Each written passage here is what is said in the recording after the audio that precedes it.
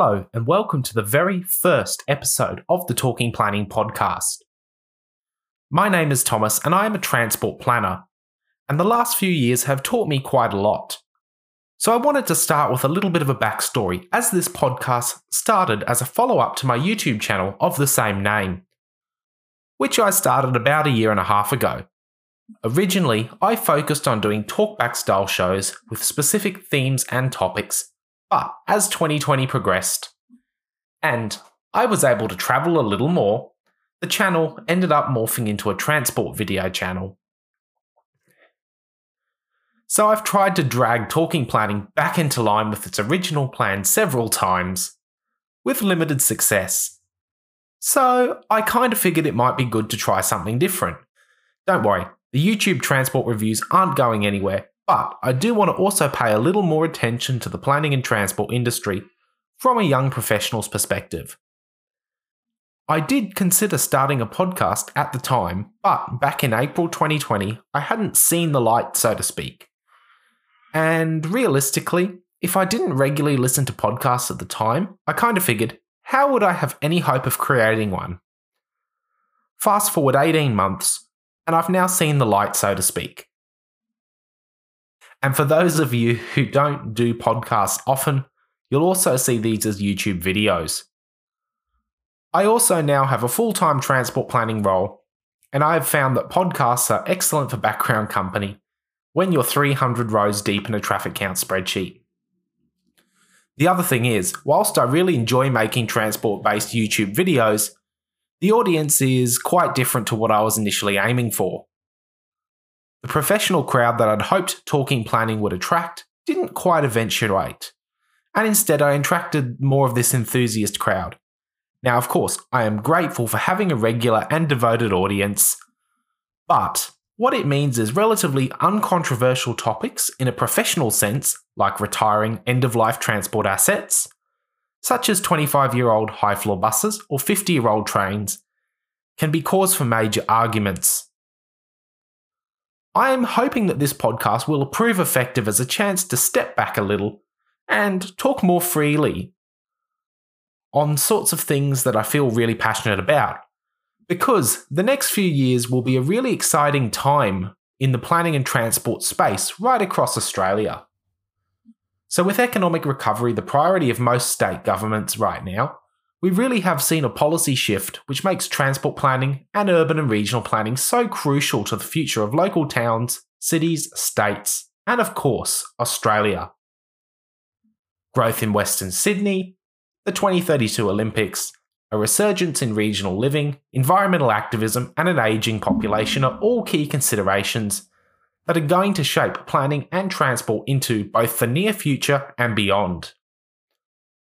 I was kind of inspired to go down the podcast path a little after listening to Nicole Bennett's Hustle and Bustle podcast, which provides a very Queensland industry perspective on planning challenges set for the Gold Coast and Southeast Queensland for the next decade or so to come.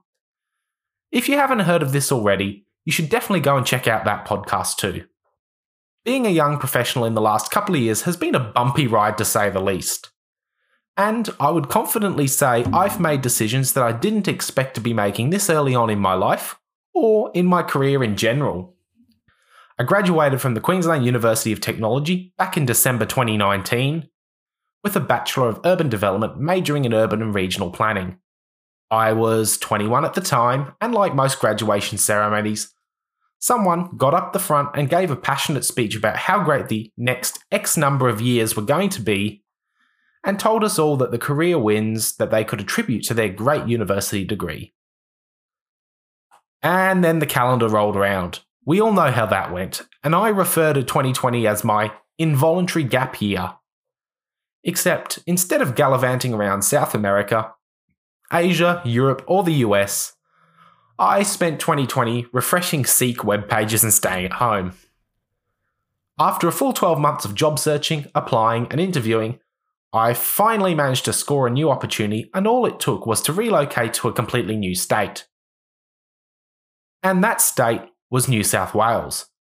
At a time where New South Wales residents were leaving in their thousands, I made my way south, and you know what? I don't regret a thing. 2021 started with a move to Newcastle, where I moved to start a strategic planning job at Port Stephens. This meant brushing up on my New South Wales planning jargon, telling apart my LEPs from my DCPs, my LHS from my LSPS, and a whole bunch of other non-statutory council strategies.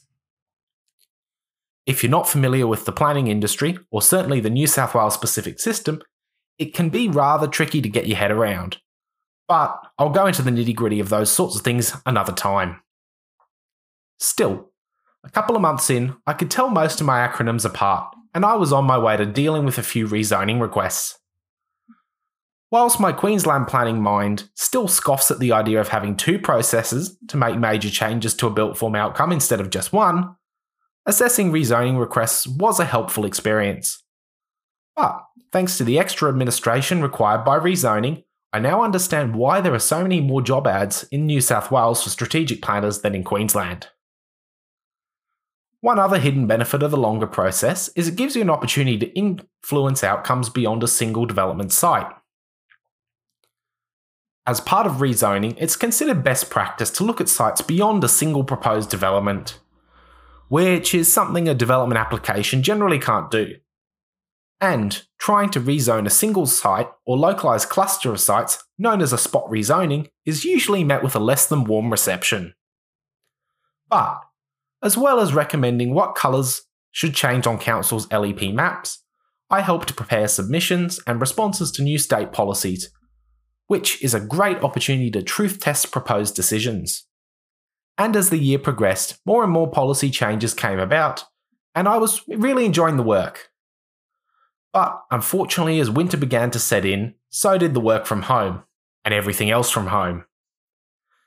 And since I was on a 12-month contract, it coincided with a good time to look for some new roles, especially in the regions, where things might have been a little more rosy.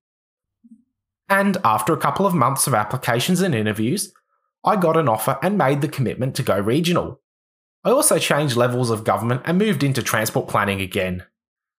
You'll probably be aware that I have a passion for transport, but in a regional context, it's quite a unique one. So I'm now based in Parkes, which is in central west New South Wales, on the Newell Highway. So Parkes is a hub for both rail and road freight, and that makes it quite an interesting and exciting location to work in transport planning. And Parkes' relatively central west location makes it a good spot for going to explore the region.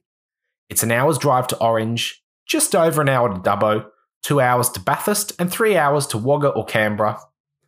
So I think I'm going to have some pretty exciting weekends ahead. Anyway, I think that's enough from me today, so thanks for tuning in for the first episode of the Talking Planning podcast with a bit of an intro focused. Since this is the first episode, I'm definitely open to ideas for topics and things to discuss. And if you've got those ideas, I've got both a Talking Planning LinkedIn page and an Instagram account, so feel free to pop your suggestions over there for planning and transport topics that might warrant a little more discussion. So thanks for joining me, and I will see you again soon.